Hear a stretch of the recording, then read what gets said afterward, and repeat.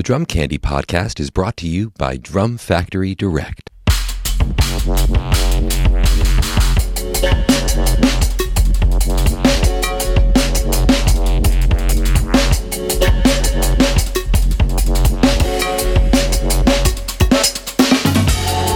What is up? It is episode 9 of the Drum Candy Podcast. This is your host, Mike Dawson. I'm coming to you from Drum Factory Direct in Pittsburgh, Pennsylvania. This week, I'm sitting down with the great studio touring drummer, Blair Cinta. If you're not aware of Blair's work, check out his YouTube page and also go follow him on Patreon. It is Sticks and Wires with ampersand, Sticks, ampersand, Wires. His touring and recording credits are insane. He's been the top of the game for the past 25 years. I first remember him with Alanis Morissette, but he's also worked with Ringo Starr, Annie Lennox, Gwen Stefani, Stevie Nicks, Chris Cornell, John Fogerty. Just keeps going and going and going. He's great wealth of knowledge, tons of experience. Loves snare drums just as much as I do, so we geek out for a full hour here. So without further ado, let's get right into it. Here is Blair Cinta. Well, Blair Cinta, welcome into the Drum Candy Podcast. I'm stoked to ask you a bunch of questions. I have 12 questions here because I know we could probably go all day on snare drums, so I don't want to spend too much time on anything else. But first question, now that things are opening up in LA, how is the scene? Is it coming back to life, or is it kind of staying where it was a year ago? To be very honest, I haven't been out too much, but I do know that I've had some in-person sessions in my studio, which has been awesome. Nice. I had 2 last week. I have somebody coming over today. And I was talking to a friend the other day, and yes, people are starting to play clubs again. I think still a lot of it's outdoors. Mm-hmm. And our mask thing ends on June 15th. Okay. So assuming everything continues to go in the right direction, I think things will probably go crazy right after that. Yeah.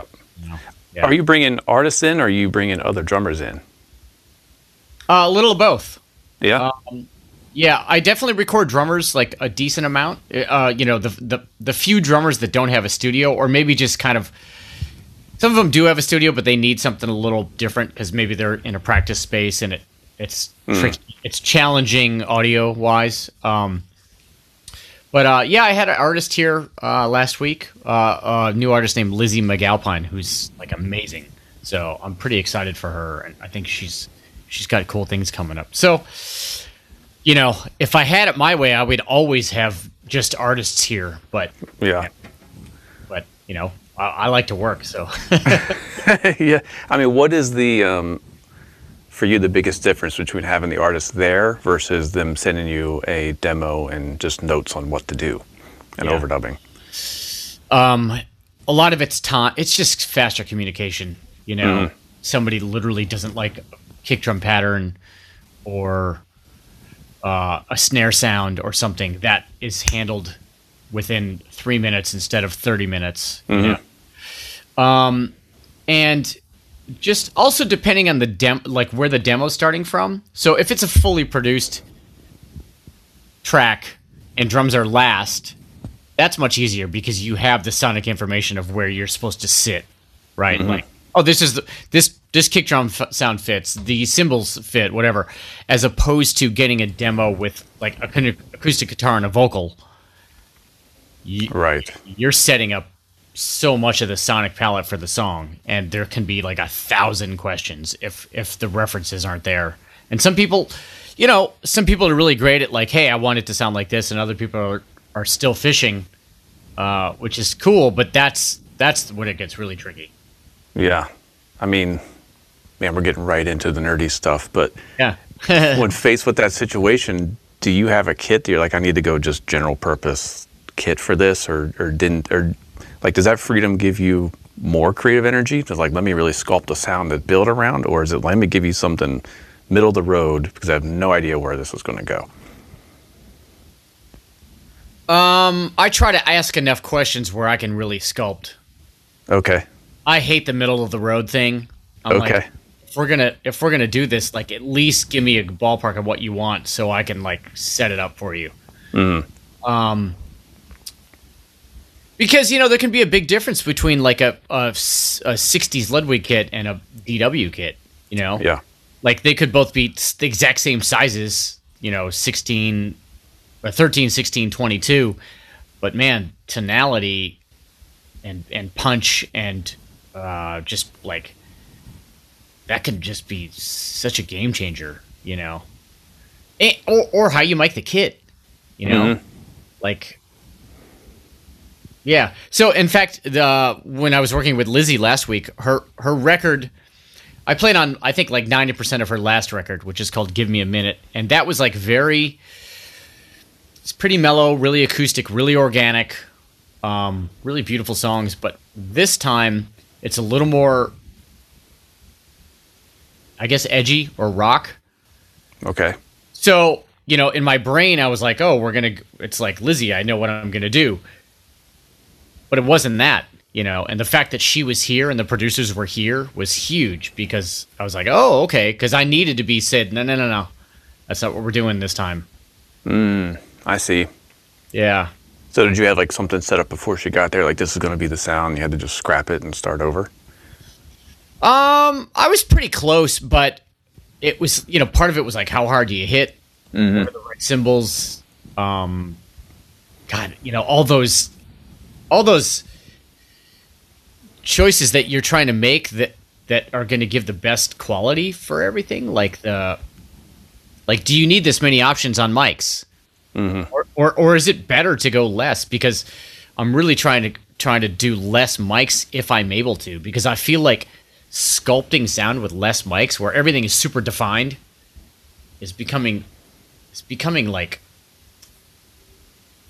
I don't want to say cooler, but I just feel like, man, if I have a kick mic, an overhead mic, and a mic that's distorted, and they're doing the job, then like, cool. Yeah. Why do you need that side snare mic? Yeah. Or what? Yeah. Why do you need 12 mics? You don't. You know. I mean, maybe a set of rooms just for some ambience that you may or may not use. But like, if you don't need tom mics, if you don't need a bottom snare mic, like fucking like, sorry. I just made the podcast explicit. This will be the first one. No, you won't be the first one. I had to make someone else explicit.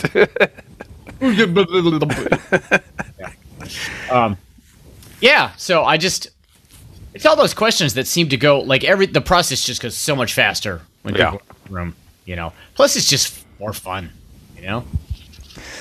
Yeah, I mean it's so embarrassing, but I haven't made a record with anyone in the room, and I mean 99% of the time it's me overdubbing. 99% of the time, and I know that it would be so much easier if like just come over, just spend a day here. So I'm excited to get back to that.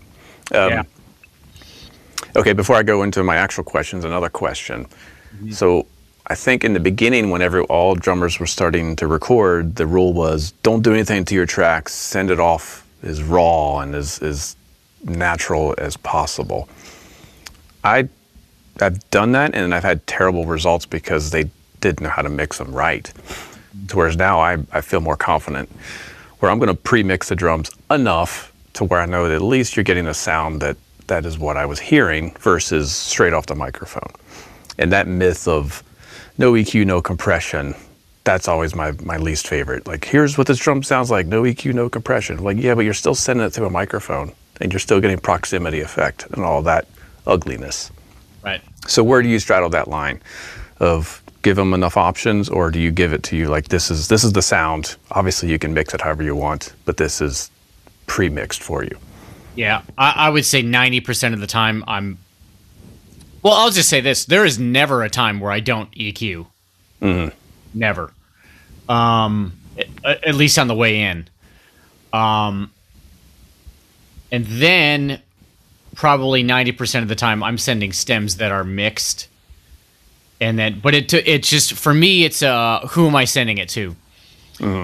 Like sometimes, you know, and this is occasionally, you know, like I've done tracks that I know are going to go to Bob Clearmountain. I'm not going to touch those too much. You know, Right. Like, why would you? But of course, the majority of the time, they're going to I just try to gauge the level of the artist. Hey, do you want these mixed? Do you need me to mix these more or less? Or is it better? Or are they more an engineer?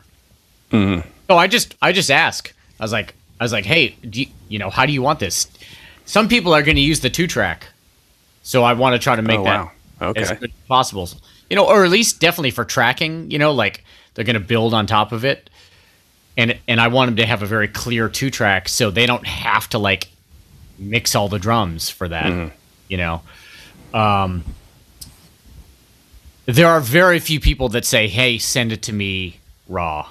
Mm-hmm. Very few. But those are the people that are super, super hands-on, But I feel like most people want it like, hey, this is, like when I'm sending it to them, like, here's the MP3, check this out. They want it to sound like how I've done it. Mm-hmm. Right. Yeah. Yeah, I guess that's kind of also a bit of a result of everyone using samples. So we're kind of used to getting drum sounds that are ready to roll versus, like some of the early sample software like BFD.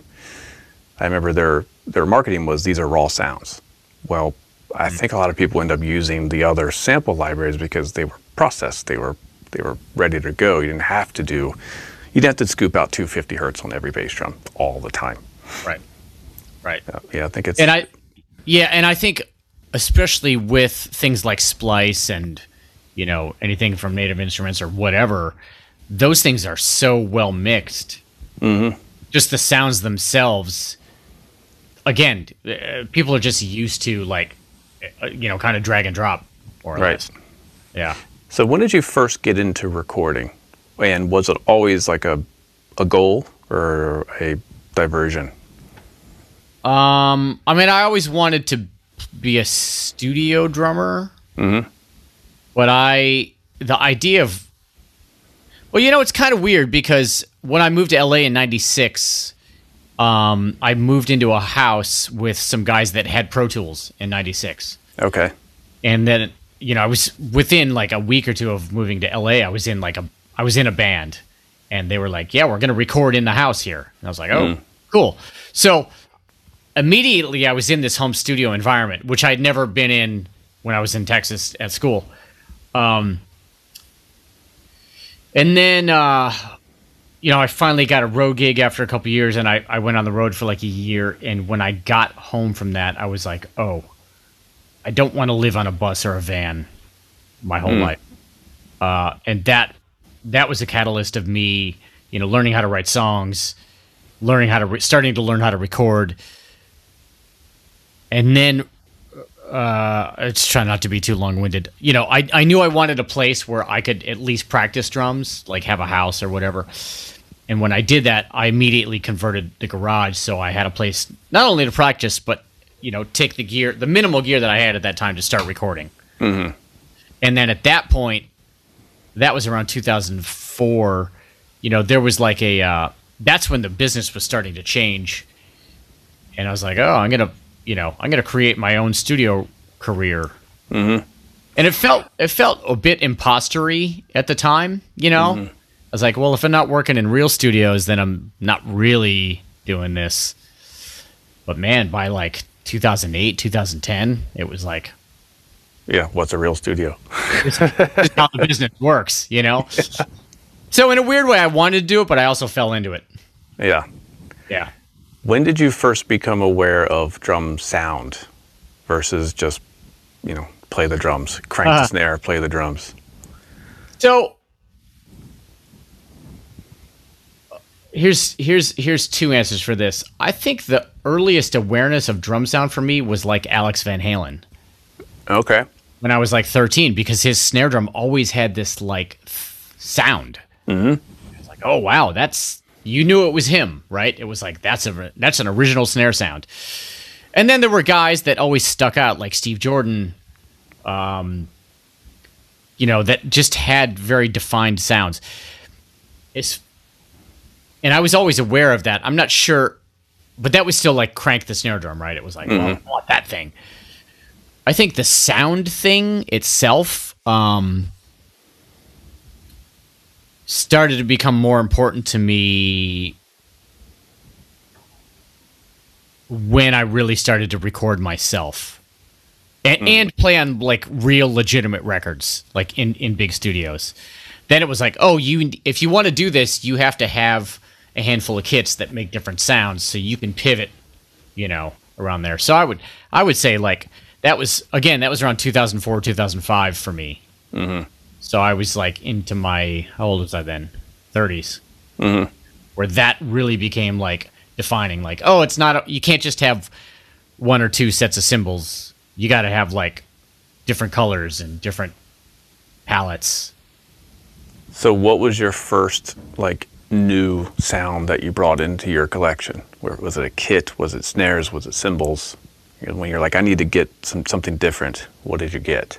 I think it was like vintage kits, like my 65 Ludwig that I still have, and then of course collecting snares. Mm-hmm. Because that was, I think it still kind of is. I don't know if it's as big of a deal, but hopefully that didn't come up. Did that come up? No, I heard a ding. I think that, especially like it was like, oh, Kenny Aronoff would go to a session in the 90s with like 50 snare drums in a case, and that was like, ooh, yeah, cool, I want that. You know what I mean? So that part of that was just like, I want to have, quote unquote 50 snare drums to show up to a session with. Yeah. But then it became like, oh, it's not just that.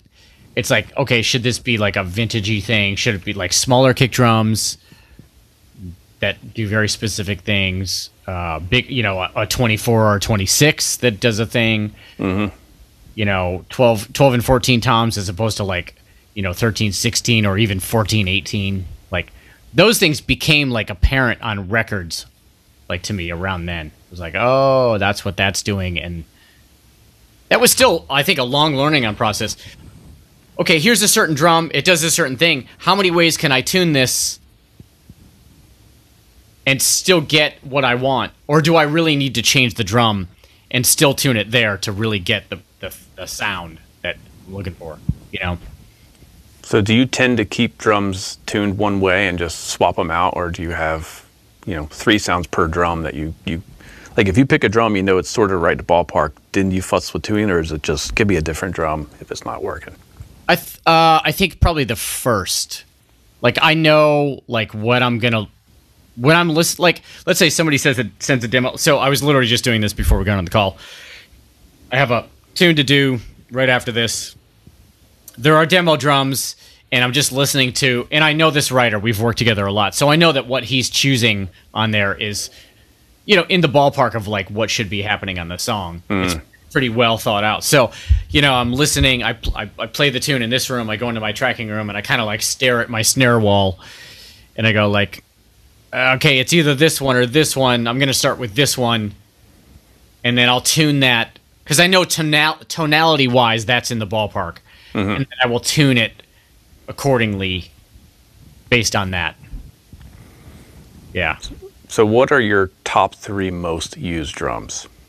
Okay. So by far my most used drum is my Chris Hewer Drum Paradise snare that I probably bought in, 2005 or so. So it's a 6.5. I think it's those World Max shells. Okay. It's like a Black Beauty kind of thing. Yeah, it's a die-cast hoop. It's got I think the 48 strand strainer on it. That I think I might have switched that. I can't remember if that came with that. With a coated CS black dot head. Mm-hmm. And that does a lot of work. It just works on so many things. Crank the crap out of it, put it super low, make it dead. Rings. It's got a great touch. It just has a really great all-around tone. Mm-hmm. So that would be my for sure go-to first call snare.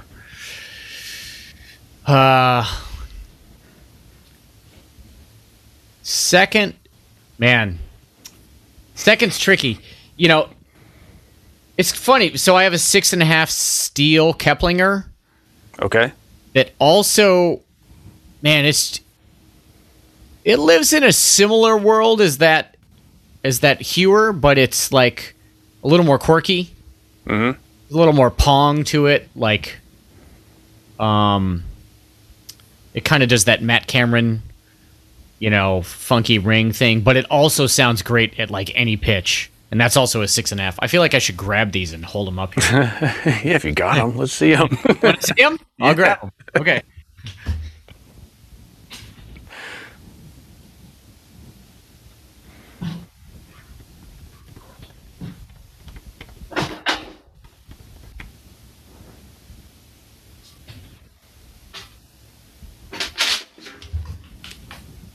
So this is the Hewer. This is the Hitmaker, as it's called, right?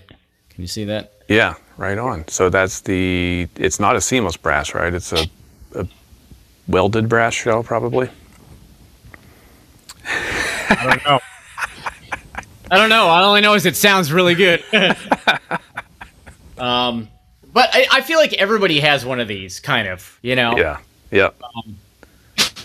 And then the Keplinger. Oh, this thing's like 30 pounds, right? This is the steel Keplinger, not fragile, right? Mm-hmm. No re-rings, no nothing. And this thing is just amazing. It just does so much, So how do you go for one or the other? It's that weird like feel thing. It's like which one feels right for the tune. You mean feel when you play it, or like just the ephemeral feeling? Yeah, like vibe. Yeah. I mean, I do that with hi-hats a lot. I know we're talking snare drums, but I do that with hi-hats a lot. Like if I get into tracking something and I feel like the hi-hats are not right, even though I would imagine 90% of people don't care, I will change hi-hats because it's just that thing of like it's just not right. Whether it's like a set of 14s or 15s or something like slightly more crustier than cleaner. It's just one of those weird. How would I put it? It's like it's if you're walking around and you notice your shoelace is untied, and you're like, something feels weird. You're like, oh, my shoelace is untied. To me, it's like that. That's interesting. So it's not even like a pitch or necessarily or a heaviness. It's what is it that cues you that it's wrong? It's the way it sits in there sonically. I don't know. I mean, I think some of it's visceral too. Like, maybe the tune is slower, so I automatically think, okay, I have room for more hi-hats, more like sonic space or timing. You know what I mean? Like if something's fast, I almost automatically think, okay, I'm going to go with 14-inch hats instead of 15s because things just have to react quicker. So smaller cymbals are going to react quicker. So what would be your number 3 most used snare? Okay, so right now, I'm just going to say right now. Well, okay, so normally I would say number 3 would probably... Man, this is a really hard question, top 3. This is a tough question. I would either go with Supraphonic, a 5-inch Supraphonic from the 30s that I have with tube lugs, right? Okay. Or my Slingerland Radio King, which is like an 8 1930s radio. Okay. And that's super fat, but it also sounds great when you crank it up. Like, it just, that thing works a lot. But that's a very specific type of track, right? Like an old wood drum. That doesn't fit through like a sonically deep track, in my opinion. I feel like metal snare drums work better with more complex, dense tracks, But my new favorite snare is the DW Carbon Fiber. Carbon fiber. I've only played a few of those, and I've been knocked out every time I play one. Yeah, let me grab it. Hang on. Okay.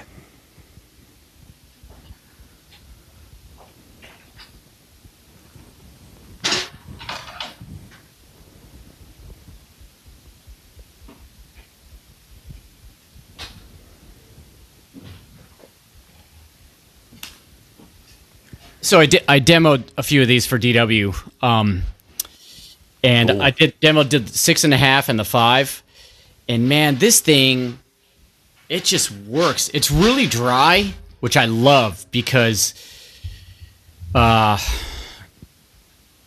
you just don't like. Of course, it can be ringy if it's wide open, but it just like,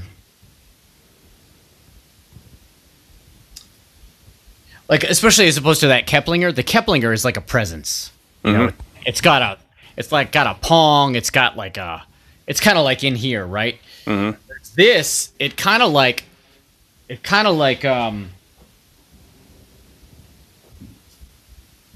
so funny to try to put these things into words. This drum, it happens and then it's gone. Yes, I know what you mean. It's almost like it's like a invisible. It's a shapeshifter. It kind of but it's got a great tone also. So it's not like it's like generic, you know. It's got a very specific sound, but it's also the dryness of it. It's like, hi, bye. Right. Bye. Now, have you played a carbon fiber kit? I haven't. Have you? Yeah. Canopus sent me one to review years ago, and it was so much fun. It was exactly what you're saying. It was like the most amazing sound, and then it just disappeared. It was. I didn't even know there were carbon fiber kits that existed. That's awesome. Yeah. And it's probably super light too, right? Yeah. It was special. Yeah, that was one of those kits where I'm like, man, if I had some cash, I would hang on to this one. Yeah. That's kind of what happened with like this DW. I was like, I'm not giving this back. I was like, you know, it's like, this is living here. It's too good. The 6.5 was great too, but there's something about the 5 that I really liked, you know. So would those be the same 4 drums that if someone called you tonight and said, I need you in the studio tomorrow, just bring 4 drums and we're going to do a bunch of different stuff? Is that what you would grab, or would you go with a different selection? That would be different because especially if I didn't know what I was getting into, I would definitely take the Hewer. I would definitely take the Radio King. I would take some sort of like smaller, like piccolo-ish drum. I have an AOT, a 3x13 AOT that's got wood hoops, and that really works well for a lot of things, pitch-wise, and it's a unique character, so that would come with me. So that'd be 3. I would definitely take my Supraphonic, which is a 5-inch Supraphonic, because I crank that more. Like, I don't tune that down so much. I crank that, so that's like really great. Like high, kind of ringy, brighter than the Hewer. So I would take that, and then I would take probably one more oddball drum. What would I take? Maybe another wood drum, like a 5-inch wood drum, something like older, like maybe a Ludwig Pioneer. Okay, that's 3-ply, right? Yeah, just that way I've covered all bases. On like, you know, I know that I can tune the Hewer anywhere, and that's going to work for like a big rock track. Or I have the Supraphonic that would probably cover different parts of that if I needed it. I have some wood drums that if it's like kind of an organic rootsy thing, you know, I have pitches covered for that, or a very wide open sound. Then I have the AOT, which kind of can live in a pop tune or kind of can live in like a very kind of delicate, quiet world. So I feel like between those, I feel pretty safe, you know, like going minimal, you know. So it sounds like the Hewer would be your one drum, but if I said you can only use one drum for the rest of your life, what would it be? It would be that, for sure. Yeah. Yeah. So again, those of you listening, that is a 6.5x14 black nickel brass shell with die-cast hoops. Most likely a World Max shell, but it could be something else. But it's probably 1.5 or 1 millimeter thick or something like that. It's not super thick, right? No, it's not thick. It's a fairly light drum. Yeah. Yeah. So any kind of Black Beauty style drum. Do you think the die-cast hoops are what make the difference? I really like die-cast, and I haven't heard it. I haven't heard it without. It's funny, I was looking at my DW nickel over brass, or black over nickel. Black over nickel? Which is also great, and that doesn't have die-cast.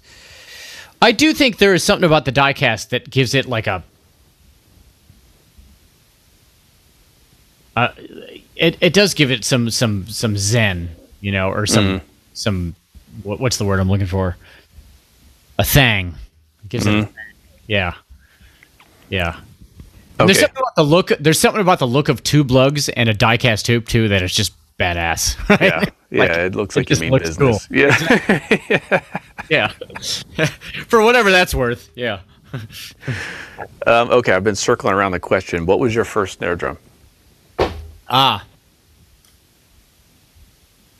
Maybe you can actually help me answer this. So my first kit was a Tama Swing Star. Yep. And it had that 6.5. Yep. Just metal. One of these. This is what everyone. I mean, this is the 5, but with the beaded 4 beads. That's it. Yep. Everyone says the same thing. Yep. And that's what I used to. That's what I used to tape up with Gaff to try to get the Alex Van Halen thing. What is the secret? Was it like a square of tape? What does he do? Well, I mean, I might get. There's 1,000 opinions on this, right? I used to watch that Live Without a Net video. I don't know that one. Like 1986, first. Sammy Hagar was in the band. It was like 5150 record, and there was a live concert video. And to me, it looked like he had like just 4 or 5 strips of tape just over the center. Hang on. I think Blair has the Alex Van Halen drum ready to go. Let's see what we got. And of course, he's got one. Of course, he's already got it set up for it. All right, so you actually just forced me into an interesting position. So I just made a video, and it's going to be on my Patreon. And my friend Pete Thorne, who's an amazing guitar player, is a big YouTube guy, and just we played with Chris Cornell and Melissa Etheridge together. And Pete, he can really nail that Van Halen tone. So I did like a 5 mic setup, getting the Alex Van Halen sound. Oh, nice. And Pete. We did Unchained. We did half of Unchained. And it's like, when it starts, I mean, if I can say so myself, it's kind of like, whoa. Like, you're kind of waiting for Dave to come in. So anyway, I just did this. So if you can't see it, it's literally like 3 pieces of gaff tape in a triangle around the head. And around the black dot. So the black dot is crucial, right? Yeah, I think the black dot's crucial. And this is a 6.5 Supraphonic. Mm-hmm. From the 70s. I don't know that was his drum or not, or if he used a brass shell. But it looks like this. But there are some videos where I saw it like this. And this seems to be doing this sound. It's like, and if you EQ some like, anywhere between 160, 220, get some of that weird mid-rangey thwack in it. It's pretty close. Yeah, so that's going to be on my Patreon if anybody wants to go deep on. Nice. So is that patreon.com/Blair Cinta, or is this another? It is Sticks and Wires. Sticks ampersand wires, or sticks word and? Ampersand. Sticks so if you, ampersand wires. Yes, if you go to Patreon and do Sticks and Wires, it'll be on there. Yep. Nice. Yep. Sweet. So your first drum inspired you to go deep diving on the Alex Van Halen years later. Yeah, exactly. Yeah. It's funny because I was actually going to do this a couple years ago, and I was like, you're going to get crucified, dude. Don't do this. Because if you go through a Van Halen record, it's different. Like, every tune is different, Yeah. Every tune. Like, the tuning is different. Like, I feel the same way with Zeppelin. Everyone says John Bonham snare sound, but which record, which song, which which tour? They're all different. Right, exactly. So you can pick a specific tune and like, well, this is the pitch. You just match it to the pitch. You're like, that's that. Like when the levee breaks, obviously it's like 2 mics, and like if you match the pitch of that, it sounds pretty close. The Alex thing is a little weird because I feel like a lot of it's in his hands, Yeah. He's like a really inexplicable cat. Yeah, I think his signature sticks are gigantic too. I imagine a 2B would be required or something. Yeah, he uses tree trunks for sure. Yeah. Yeah. And I think that's part of it too, yeah. Yeah. So, do you still have your original Swing Star drum, or is it long gone? And I wish I did. No, that's long gone. Man, those kits were everywhere, and for whatever reason, I remember they were like not cool. For some reason, that the Tama Rock Stars and Swing Stars, they were better than everything else, but for some reason, they weren't cool. I don't know why. Maybe because they were everywhere. That's probably part of it. In fact, I would love to hear one right now because my recollection of it is that was a really good sounding kit. Mm-hmm. With the giant power toms, right? Yeah. Was it black? Red. Mine was cherry red. Nice. I had a cherry red export. That was my first kit. Yeah. Oh yeah, that was the other thing. It was either their Tama, a Tama Rockstar, Swing Star, or an export, right? Yeah. Yeah. But my first drum set gig was with my 5th grade band. We did Louie Louie, and I played the drum set part. And when we did the concert, it was at a different school, and they had a Tama black Rockstar kit, black pinstripe heads. They must have had those Remo muffles underneath the heads because it just sounded like a perfect tom sound. Right. That's just so stuck in my head, and the bass drum was like so punchy. I couldn't get my export to do that. No, at the time I had a Black Hawk out of the Sears catalog. I could not get my Black Hawk to sound anything like that. That's funny. The funny thing is, especially I'm thinking like mid 80s, right? Like the school kit was a Ludwig, it was probably a 60s Ludwig kit. Yeah, like probably, yeah. White marine pearl. And, in my mind, that thing was a piece of crap, right? Yes, yeah. I mean, of course it wasn't tuned well, but it was always just like, ugh, like I don't want to play this thing. And then of course my Tama kit was like, oh, this thing is dope, right? And now, of course, it's like that Ludwig kit is definitely a go-to. Yeah, exact same situation. My middle school they inherited the high school's old kit, which was I don't know what year, but when Ludwig was doing school colors, so you could get a sparkle in 2 colors, and we had garnet and gold, and it had a 24-inch bass drum, and it sounded so bad. Right. But the bass drum was like the best bass drum sound I've ever heard in my life. Right. But the toms they had the original heads on it and everything. Right, some Weather King. Yeah, like the clear, heavy, whatever they were called. And like for years I was like, someone has to have this kit. Like, where is it? They must have thrown it in a dumpster, unfortunately. Right. But yeah, I remember that distinctly. 24-inch bass drum in middle school. It was the most massive, with the silver dot, of course. Yeah. And then Grohl was probably the last guy to play one of those kits, right? Like. Yeah, that's right. Yeah. That was like he played that in Nirvana. Right. Wait, with the floor tom as a rack tom? Yeah, exactly. Yeah. Like he rocked that thing in Nirvana, and like probably haven't seen one since, Oh man. So what was the first like snare drum you bought with the intention of, I'm getting a snare drum. I need a snare drum? It is a sad story. I bought a Noble and Cooley. Frankly, I don't even remember what it was. I just knew that it sounded awesome, and it was like I paid $500 for it, and it was kind of like a blonde wood, maybe a little darker than blonde, but like, and it just had a pop. I was tuning snare drum still fairly high at that point. It was such a great drum. I wish I knew exactly what it was, and then I left it at the Roxy one night. Oof. Yep. Loading out of the club quickly, because they throw you out of the stage into the alley. You're trying to pack your stuff up, throw it in your car. And somehow it got left on the stage, like in the bustle of like grabbing amplifiers and drums and whatever. I went back the next day. It was gone. Oh. Yeah. Man, I wonder how many records that drum has since shown up on without you knowing about it. Did Ross Garfield take it? I know, right? I know.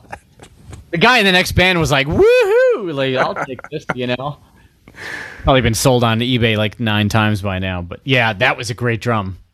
Was it a shallow drum? Yeah, it was a 5. Yeah. Yeah. Forks Drum Closet, Nashville's full-line drum store. Celebrating its 40th year in business, Forks is independently owned and operated in the heart of Music City. Specializing in drums and percussion, Forks offers great discounts on all major brands and will beat any retailer's advertised price. From new and used equipment, vintage drums, and marching and orchestral instrument, Forks has something for every drummer. They also offer professional rental, repair, and restoration services, as well as drum lessons. Stop by their storefront at 308 Chestnut Street in Nashville, Tennessee, or call 615-383-8343, or go online at forksdrumcloset.com. Okay, then what did you replace that with?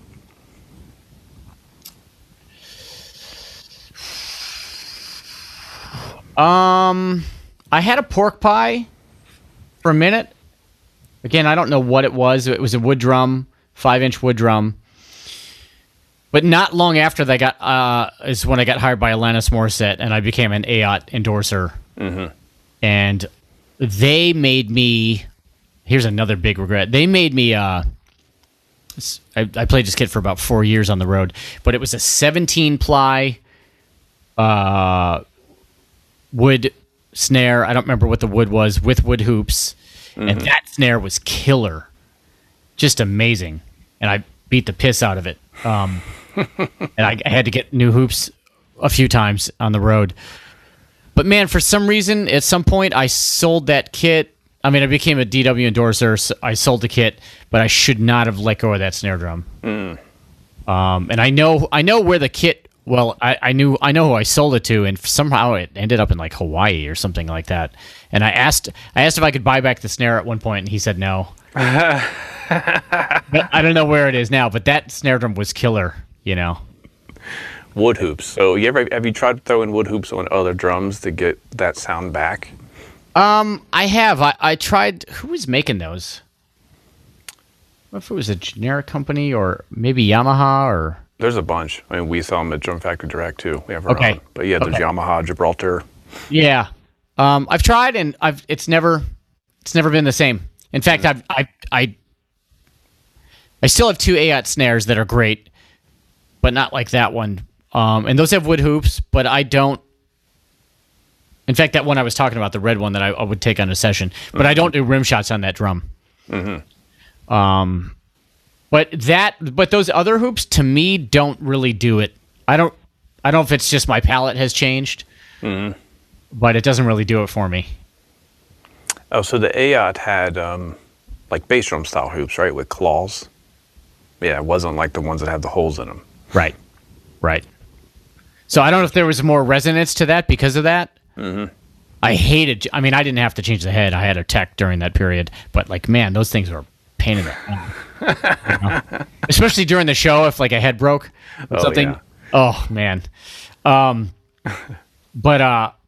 that's probably a big difference, I would imagine, sonically. Yeah, I'm going to be exploring hoops on this podcast, so I'll bring you back on when we get to that. Okay. We'll do some critical listening. Maybe I'll try to find that drum before we do that. You know. Yeah, it's a pretty unique color, so I would know if that's the drum. So. So at this point, I assume your collection is relatively complete as far as snare drums, but is there something you're still chasing? Or as a secondary question, what do you look for when you're considering adding another drum to your collection? I like this question. Yes, I am complete. I could care less if I ever get another snare drum. Mm-hmm. That being said, of course.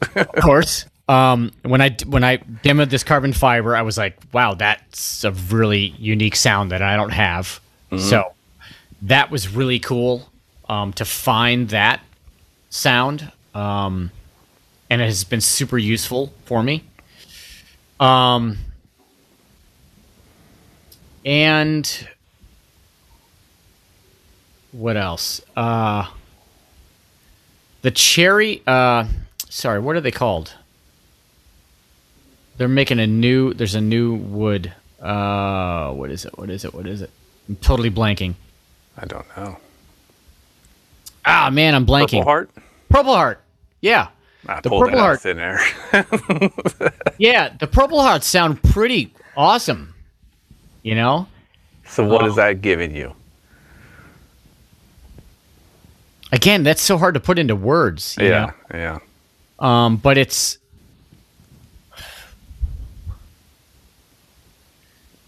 It's wow, thicker. I don't know. You know, the one I have is a piccolo, so it's a 14 by 3.5, right? Because it's one of those pie snares. Okay, right. 3.15. Sorry, 3.14. Yeah. Yeah, I do know what pi is. But that thing has a really interesting character. So my whole thing is like I could care less. One of my favorite snare drums is my Kent snare drum, which is like a $40 crappy thing from 60s or 70s, and that thing cost me $40. That's an incredible tone. Yeah. So I could care less how much it costs or whatever. I'm just looking for like a unique tone. If I was going to get something, I feel like I have most of those bases covered, so I wouldn't need anything. But the one thing that I covet, and I could probably sell most of my snare drums, and would have to sell most of my snare drums to get, would be a 80s bell brass. Yes, the Holy Grail. I mean, it's just uncanny. It just works. Yeah. And whenever I'm on a session, that's what I ask for, and I usually never have to tune it, and I usually never change it. It just sits everywhere. So it's not too much of a rock and roll drum for you? I mean, the few times, I mean, you know, when I think about it, like I did kind of like a metal session a few weeks ago at East West, and that was that, and that was definitely appropriate. But then I played on like a pop record. This guy, Louis Tomlinson, the guy from One Direction, I played on his record like a year or two ago, and that drum just sat there. It just worked, you know. Like there's the depth, there's a high end, there's a crack. It just sits, you know. It just like fits anywhere, and of course dynamically, it just, you can choose how hard you hit it, you know. I don't know. I mean, I've never had one in my studio here at home, so maybe it would react differently in a room like this. But to me, I feel like if I owned that drum, I could probably sell 20 others. Oh yeah, you're not the first person that said that. I think Matt Chamberlain said that at one point. Oh wow. Yeah. Interesting. Yeah, I don't know what it is, man. It just does the thing, you know? Yeah. Yeah. Okay, two questions, and we'll wrap it up. I'll let you get to your session. Tuning wise, do you have like a routine that you go to with snare drums to get to know a drum, or and then the secondary question, how do you know when you found it's like quote unquote happy place? I'm not sure I think of drums as having a happy place. Snare drums, okay. Anyway.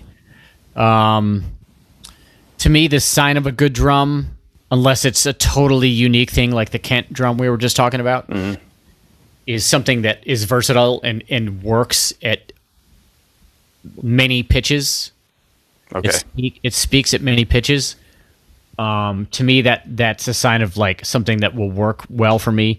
And the other thing would be, you know, I often am tuning to the pitch of a tune, somewhere in there, and just going around the lugs and just finding like the intonation being correct with a song.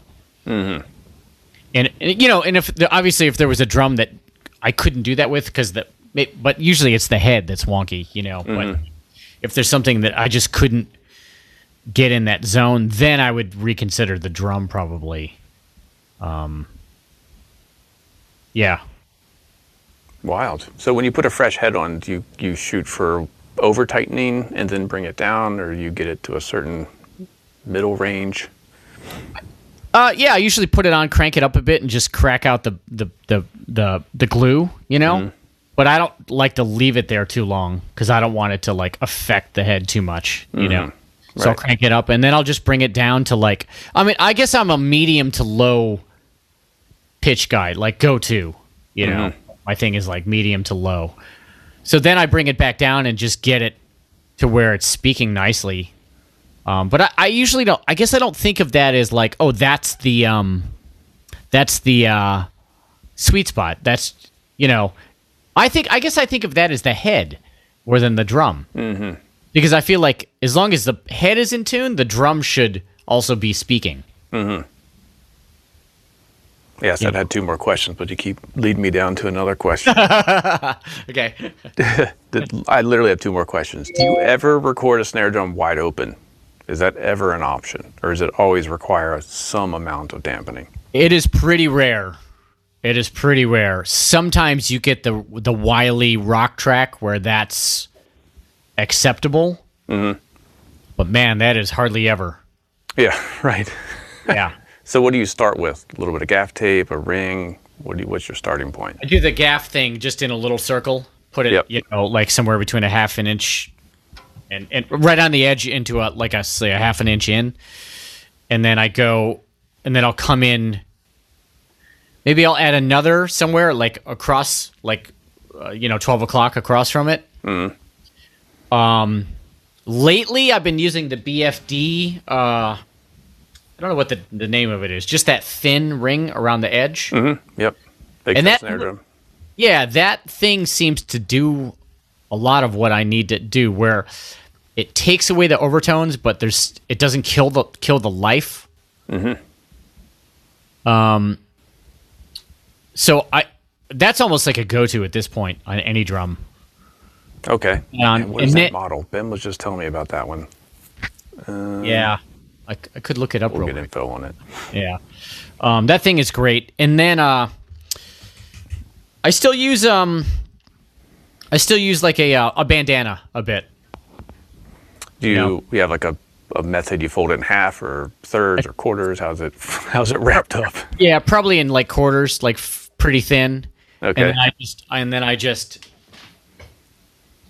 just find like somewhere, the last what is that quarter of the drum? Find out where it's sitting best, but the tone is still good. Yeah. And I just see how much of the handkerchief should be on there, and then I gaff it there so it doesn't move. All right, last question. Yep. This drum has already been kind of put through the ringer with all the previous guests, but okay. If I handed you this is a Gig percussion snare. Okay. I thought originally it was probably made by Pearl, but now I'm thinking it might be made by Tama, but it's definitely made in Japan. It says so on the badge. Okay. If I gave this to you, original form, it had really crappy broken triple flange hoops. The throw off I still haven't changed, so that is still yet to be updated. Yeah. I did put die cast hoops on it last week, and that made a huge difference. So I'm really excited to explore hoops like in greater detail. But if I gave you this drum, let's say with the rusty original triple flange hoops on it, what would you do with it to get it to work, either on a session or a gig or whatever? This is an awesome question. The first thing I do is see if it's what it sounded like in its form that it came to me in. And if it had a unique character, I would just leave it. Let's put it this way. So my mom was a public school teacher, and there was a drum that was sitting in her music room for years. Never got done. And she finally just gave it to me, and it's a mid-60s Ludwig wood drum, and it's got the head is it's messed up. The head is messed up. And I tried to change the head once, and the new head just sounded like crap. I was like, whoa. So I put the old head back on, and it's always been on there. And that drum has some mojo. So my first thought is I wouldn't do anything to it. I would just see if it had a thing. Yeah. The next thought, I would probably do what you did, is put some die cast on there. And then according to how the drum reacted, I would either put an coated ambassador or a black dot on there. And then I've noticed that sometimes the black dot just kills the tone for certain drums. And others, for me, it's just that brings out the magic. So to me, it would just be a hoop and a head thing. Yeah, it was amazing. I mean, this became, I did a session yesterday with it because it was there. I'm like, let me just try this drum. The die-cast hoops made all the difference. I was kind of shocked because before it was kind of wild and crazy. I'm like, yeah, I could use this if I want something wild and crazy, but this is a song where I just want a snare drum, snare drum, and it was cool. I don't need to change it. Right. So it got its maiden voyage on a real recording. Yeah. With heavy-ass die-cast hoops. Yeah. I do feel kind of weird putting, $80 worth of hoops on a $30 drum. Yeah, I hear you. But I mean, if it becomes I heard it on Instagram, right? That's the one that's on Instagram. Yeah. I mean, It works. hey, it's better than shelling out $1,200 for a drum, right? I've done that too. Don't shame me, Blair. I've done it too. Right? Yeah. I'm all about character, though. I feel like I'm going down that road with microphones now too. I got enough clean, nice, pristine microphones. I kind of want dirty, weird sounding things to bring out characters. So to me, everything is good if it does something interesting. There's no such thing as this is good and this sucks. Yeah, right. What is good? Well, I mean, this was garbage. This was literally in a dumpster, and I think it sounds all right. So, yeah, you really found it in a dumpster? It was rescued by a friend of mine. He got it out of someone's trash pile and just sent it to me. Awesome. Yeah, and I've got a few of those. I've got a Superphonic. I did that, and I have a Slingerland, one of their solid brass, chrome over brass from the 50s. Yeah, found it in my high school dumpster. Whoa. I just said, hey, I'm taking this, so just be aware. And those two drums I've used more than anything else. That 5x14 chrome over brass Slingerland and a 6.5x14 Superphonic. Wow, man. What a find. Yeah, $0. There you go. All right, Blair, I won't take up any more of your time. I appreciate you sitting and chatting snare drums in our safe space here of Drum Candy. If you want to check out Blair's YouTube channel, it's under your name, right? Blair Cinta. Yep. If you want to support him on Patreon, it is Sticks & Wires. Yep.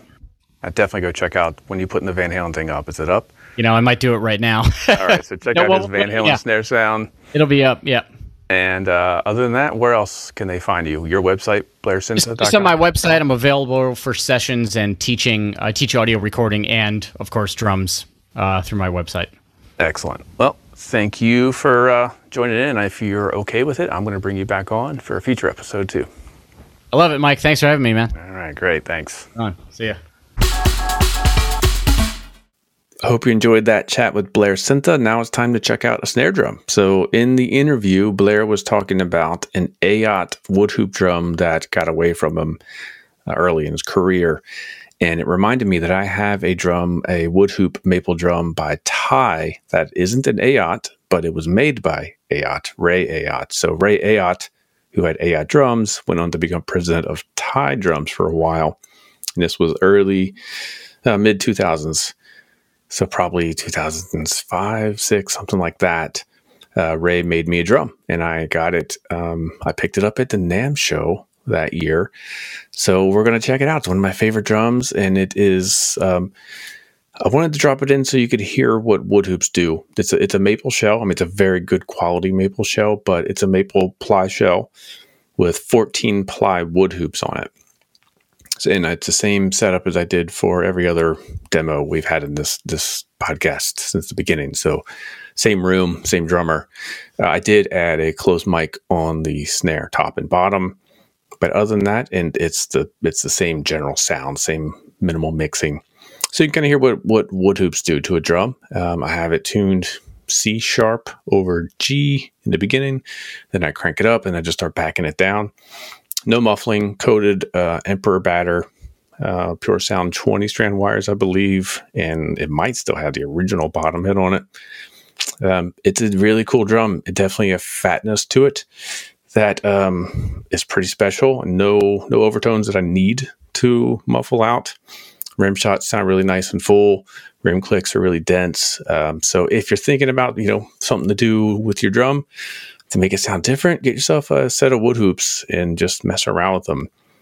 Drum Factory Direct has a bunch of options. You have the ones like on this Ty drum, which are essentially like small bass drum hoops. So you need to have claws. We've got those. We also have ones that have holes put in them, so you don't need the claws. But anyway, it's a good option just to change up your sound.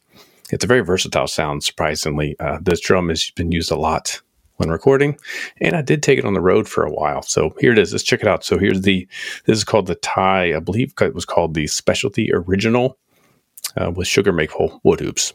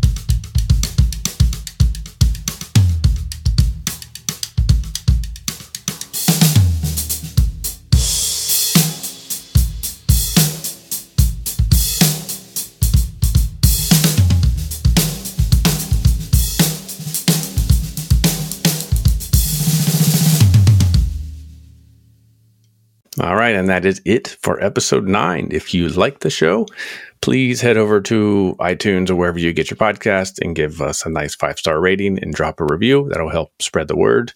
And next week, I am sitting down with Gunnar Olsen, and then I've got a few other guests I have to book. So I'm out of my my first batch of guests. I've got a few more. So this has been a lot of fun. Appreciate you all listening, and the feedback has been great. Again, if you don't mind, drop a review. Email me your requests for guests or topics at mike@drumfactorydirect.com, and I will see you next week.